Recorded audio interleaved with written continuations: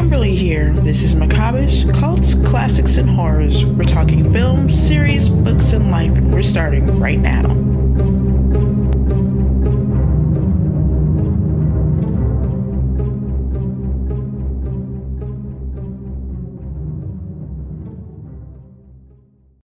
It was her first movie, though.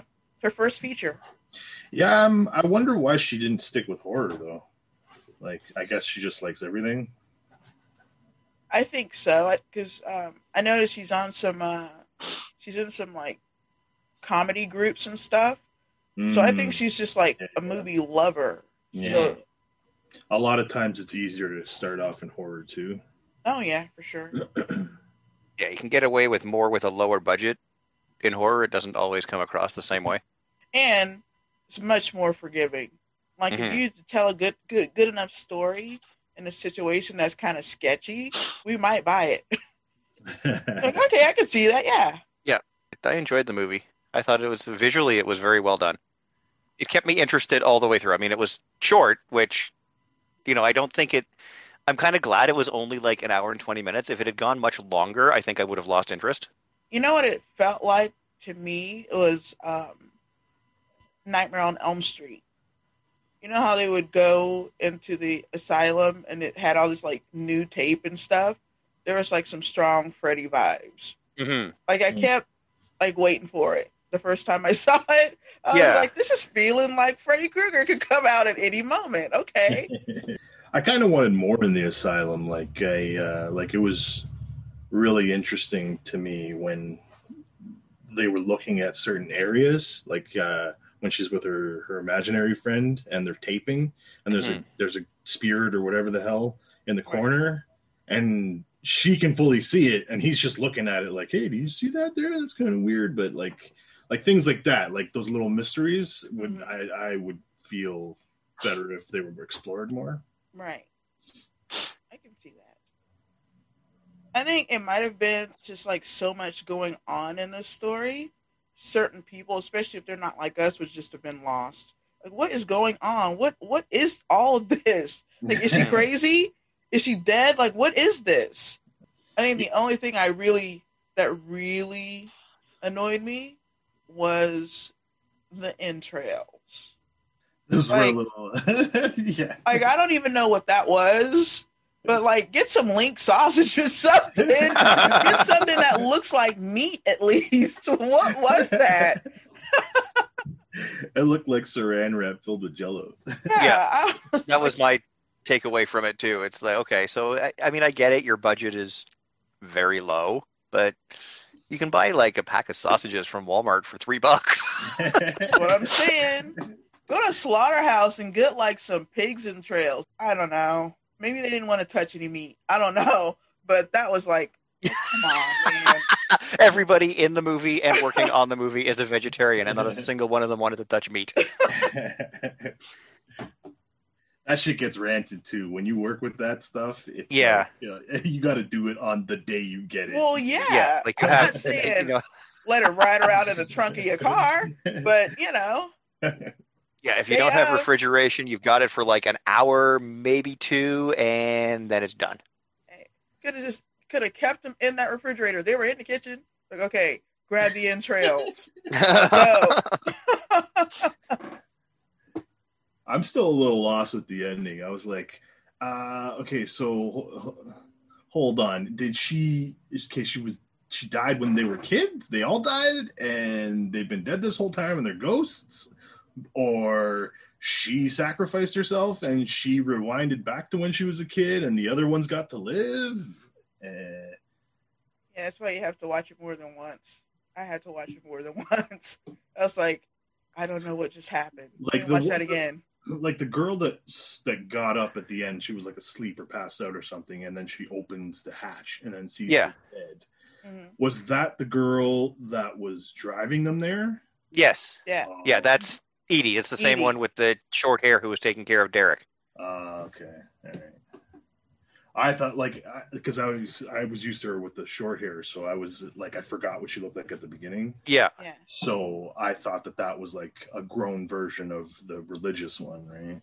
Oh, okay, yeah. Well, the attitude was the same. That's how I kept track of her. I was like, wow, okay.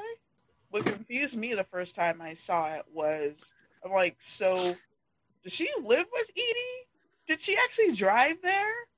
Because Edie, she said, I'm tired of pretending, and I get it because Jacob wasn't actually there. Hmm. But I was like, but then she went to the hotel, back to the hotel. Iris did, and then it was a different lady. So I guess I understand how she didn't recognize her or anything. So I was like, wait, was she really there? Like, wait a minute. So there were a bunch of reasons why I had to watch that a few times. So Yeah. And that's part of what made me think that Iris was actually just with Edie the entire time, and right, the whole thing was actually just playing out in her head. right, Because they'd already established when she was like 10 that she had very vivid imaginary friends. right. So she could have a whole world. Why Hmm. wouldn't you? If you have vivid imaginary friends, why wouldn't you have a whole world built in your mind? Yep. But she wasn't though. She was dead, right? Well, that's I think when she was a kid and like where they cut back at the end and you see her as a kid lying on the floor. I think as a kid she had fallen and done something like either she was unconscious, she was comatose or whatever, and then when Edie is carrying her back, she's already in this imaginary world. So when she falls as an adult, that's basically just Iris has now passed away. Was my take on it, which is why you then see Edie at the end with the spirits of all the kids because she's able to now say, okay, well, now they have peace and they're still out playing the way they were when they were kids. Okay. That was my take on it. I gotta watch it again. Fuck. Yeah, I see. You're like, okay, At least it's short.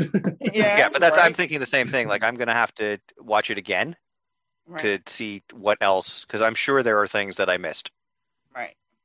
little hints and clues and Well, stuff like that. then maybe I was a bit dismissive because if a movie can get you talking that much and questioning and making you rewatch it, then didn't it do its job? Exactly. Absolutely. Exactly. I feel like there's more to it than what's on the surface. Right. And I really want to know what the significance of that really fantastic blacklight tiger painting was because she kept cutting to it and I could never figure out what it was there for. Good morning. Happy Chinese New Year. Oh, happy Chinese New Yay! Year. Yeah. Hi, Chris. Hi, Carlos. Nice to meet Hi, Elaine. you. Whereabouts in Canada are you guys in? We're in I- Ontario, near Toronto. Yeah. Got it. Ironically, we found out we're only about half an hour away from each other after getting connected on these chats through somebody in Texas. So it was the weirdest thing ever. Yeah, Oh my gosh. weird. So now you have to meet in real life eventually. Eventually, once everybody is out of lockdown and we can safely go out without having to risk death, then yes, definitely.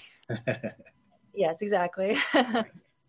So, Elaine, we just wanted to hear, how did you get in the movie business? We want to hear the whole story. Well, Kimberly, great question. I would say for me, it was moving to Los Angeles that really helped me get into the industry. I was doing film work up in the Bay Area in San Francisco, but I would say I didn't really get paid for my work until I moved to LA. Mhm. Toronto, of course, is also another major place for movie work. So I would say you guys are actually, you have more stuff shooting over there right now.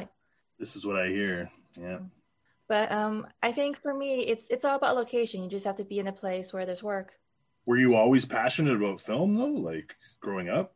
Oh yeah, I mean, The Purgation, which is my horror movie, it's based on the first films I used to make as a kid, filming on my camcorder of my friends in this abandoned insane asylum. And I think for me, it was just I loved making up stories, and I had enough friends who were willing to be my actors and That's play out my awesome. fantasy. Yeah. Nice. I love that.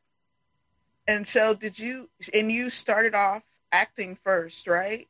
Because I looked at your IMDb page, and there's a lot of acting.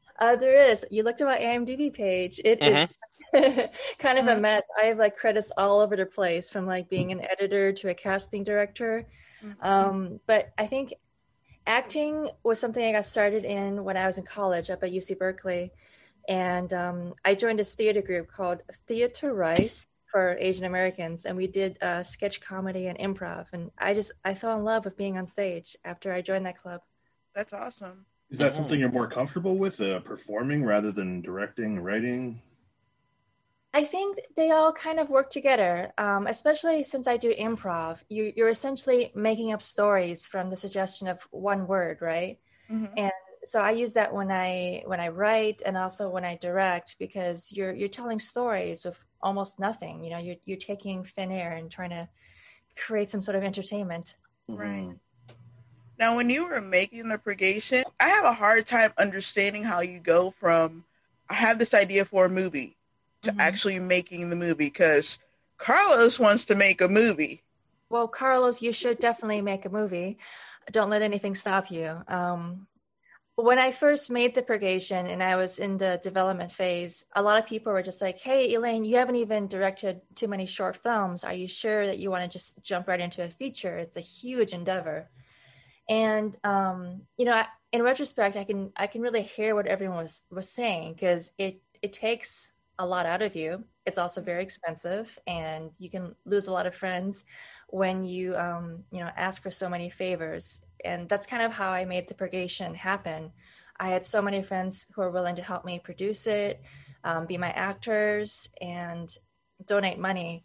And I was so young and new to directing. I think I didn't realize how much of a sacrifice it was for all my friends to help me on this project. Mm. So I would say, Carlos, go into this knowing that you're asking a lot of other people to make this dream come true. Not that it should stop you, but you know, just be aware of that. You're pulling a lot of favors. Okay. All right. Cool. Well, that makes sense, though. Like if you don't really know what you're getting into until you do it, and I can see how if you haven't thought of things, a lot of favors would come up, especially because where do you get money from? You can only borrow so much. And did you do a Kickstarter? I did Indiegogo, because I think it's one of those fundraisers where you get to keep a larger percentage of what you raise. Oh, okay. And then I had 2 private donors who I'm a really shy person, so it was actually hard for me to ask them to donate, but I'm really glad I did, and I pushed myself to do that, because after I was able to distribute the movie, we had a really good return on investment, ROI, so I was able to, you know, essentially pay back those 2 investors. Excellent. That's great. Carlos, I don't know if you're planning on directing a horror movie, but I recommend that genre because you have a higher chance of making your money back. Yeah, that's what we were talking about. It seems like an easier gateway to start in film in general is to start through horror. Yeah, whether it's going through investors or trying to go, because up in Canada we can submit to the government for funding too, right? So I'm not sure the differences between going through private investors or that, but that might be cool. Yeah, we don't have that many government-funded programs here in the States, so that's fabulous that you have that opportunity. And I'm assuming you don't have to pay back the government? I'm not sure exactly. Like, I haven't fully looked into that part yet. Do you plan to make any more horror movies? The Purgation, that was a very well thought out movie. We were confused and some of us have to go back and rewatch it because he didn't know what Chris and I were talking about. But there's a lot of thought provoking stuff there. Do you think you'd make a continuation? I'm definitely going to make another horror movie. I think The Purgation has a good ending in the sense that I don't want to pursue it anymore because those children have been laid to rest. Right. But yeah, I'm working on a screenplay right now called Chasing Madeline, and it's a horror movie that's kind of a dystopian thriller I'm developing with my friend Miriam, and I'm excited to hopefully get that off the ground soon. I love dystopian movies. It's great. I'm glad you said that. I was afraid that since we're kind of living in a dystopian future right now, people wouldn't really like the idea, but yeah, I got the idea during the pandemic, which we are still in, and it's something I had to write. I think a lot of horror fans we tend to look for movies based on what we're going through because part of it is a coping measure because a lot of us have anxiety. So we use horror to cope. So for sure, I've been watching as many pandemic dystopian horror films as possible right now. Yeah, 2020 was the first time I saw Contagion, which scared me even more than the current events. It's a good But I movie. agree with you, Kimberly. I feel like I love horror because it's a way to kind of see other people experiencing a life worse than yours. Right, for sure. Well, I mean, it depends too on what kind of dystopian thing you're planning on making. Is it going to be kind of like a grindhouse sort of fun kind of movie, or is it going to be more cerebral and like thought provoking, where like it could trigger you if you are going through anxieties through this stuff, right? Right. It takes place in the near future, and my idea was that the world has become so polluted.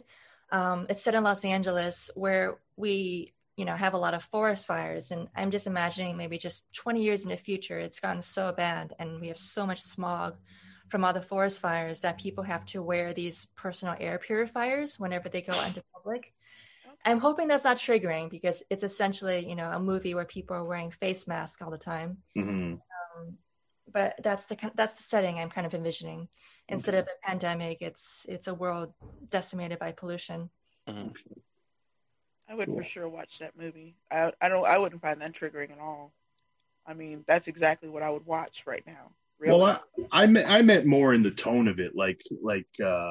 When I watch dystopian movies, I look for two different things. It depends on the mood I'm in, obviously, but it's like I'll watch Turbo Kid for if I just want some fun and have a good time, or if I'm looking for something serious that I can think about after, I'll watch something else like Contagion, right?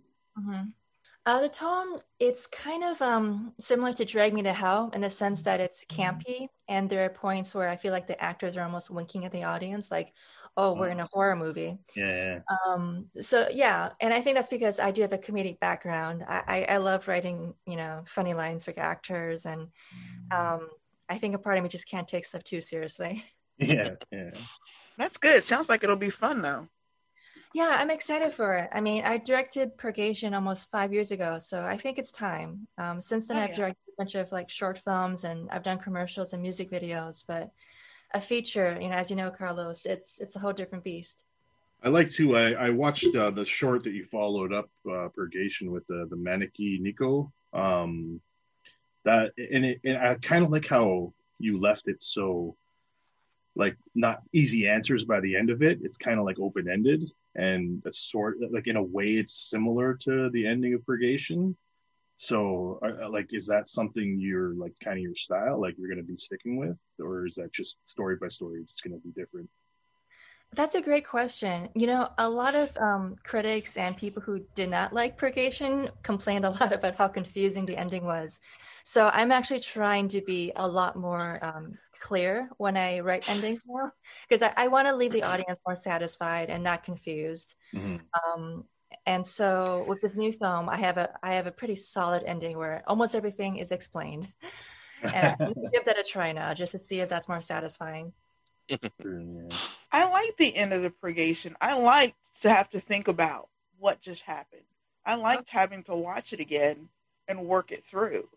Because sometimes endings are so to the point that can make it unsatisfying. Where you're like, oh, well, that's it. It's over. But yours is like, wait, what? Is he dead? What just happened? I love that. I'm glad you love that. Thanks for saying that, Kimberly. Yeah, I mean, the ending was satisfying to me. And I think, Carlos, this is probably something you should think about. Do you want to make yourself happy or do you want to make your audience happy? That's true. That's true. And I think it depends on the audience too, like that you're shooting for, because if you're going for like film fans, they are more likely to want to dig into what the meaning of the movie was, and they're more willing to connect all the dots and the pieces and that you've given them. Whereas if you're just going for something crowd friendly, they kind of just want the answers, right? Oh yeah. Yeah. Yeah, that's a very good point. Actually, so just thinking about all the critics that wrote reviews, almost all of the critics that were straight up horror critics, they actually did like the movie. It's the more broad, critics that were confused and Right. had more to say. Right. Okay. Yeah. Thank you. That makes sense. The perspective. I think horror fans really we like to be able to dig into something. Mm. I mean, for me especially, I just, pardon the pun, I want to get to the guts of it.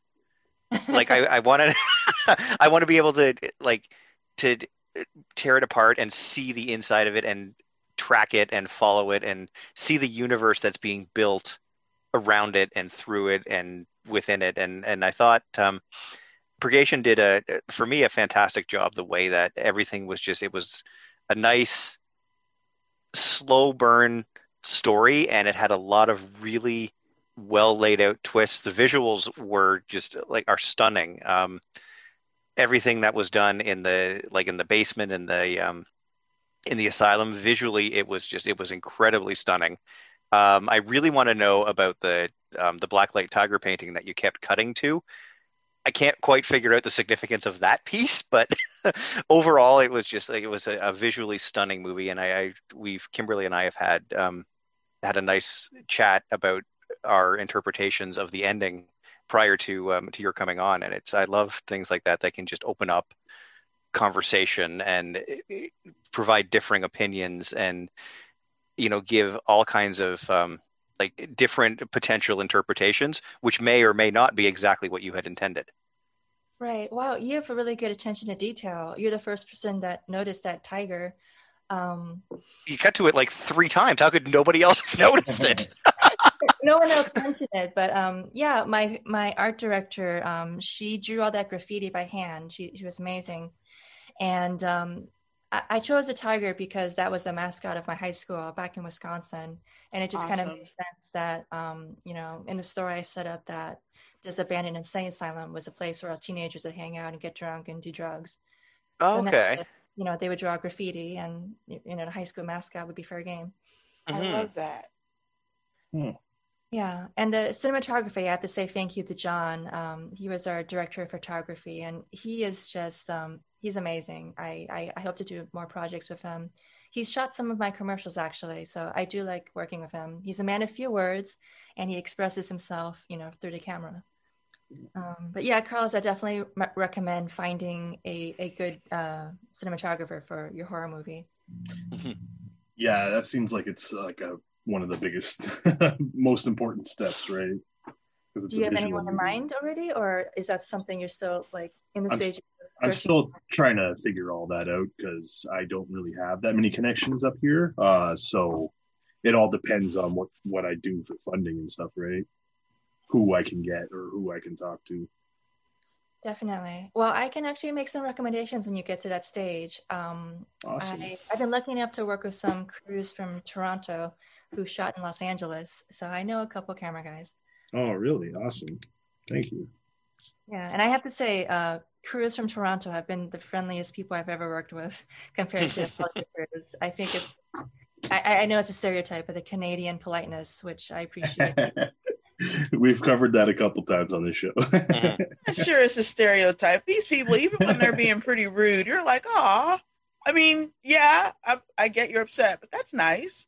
This is the most pleasant argument I've ever had. Okay, This is nice.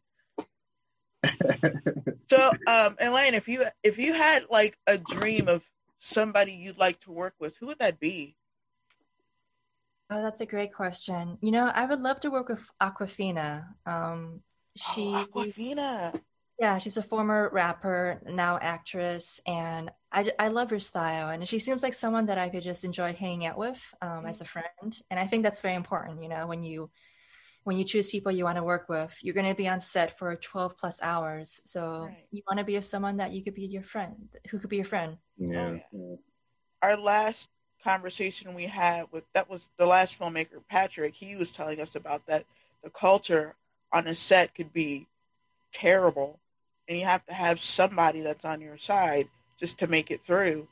And I never even thought of that. It just didn't occur to me at all, but it makes sense. You spend a lot of time together with these people, and whoever they are is who they are. So I guess it makes sense that when you can control that, to control it with people that you're comfortable with and that work well with you. Yeah, I mean, that is the beauty of independent film. You have more creative control and you can hire people that you want to be around. For my day job, I work as an assistant editor. And before that, I was a production assistant. And then I worked as an AD for, television. And it's different because you get thrown into, these jobs where it's a bunch of strangers. But after working together for like 12 plus hours a day, you become a family. And I think that's one thing I do love about the film industry.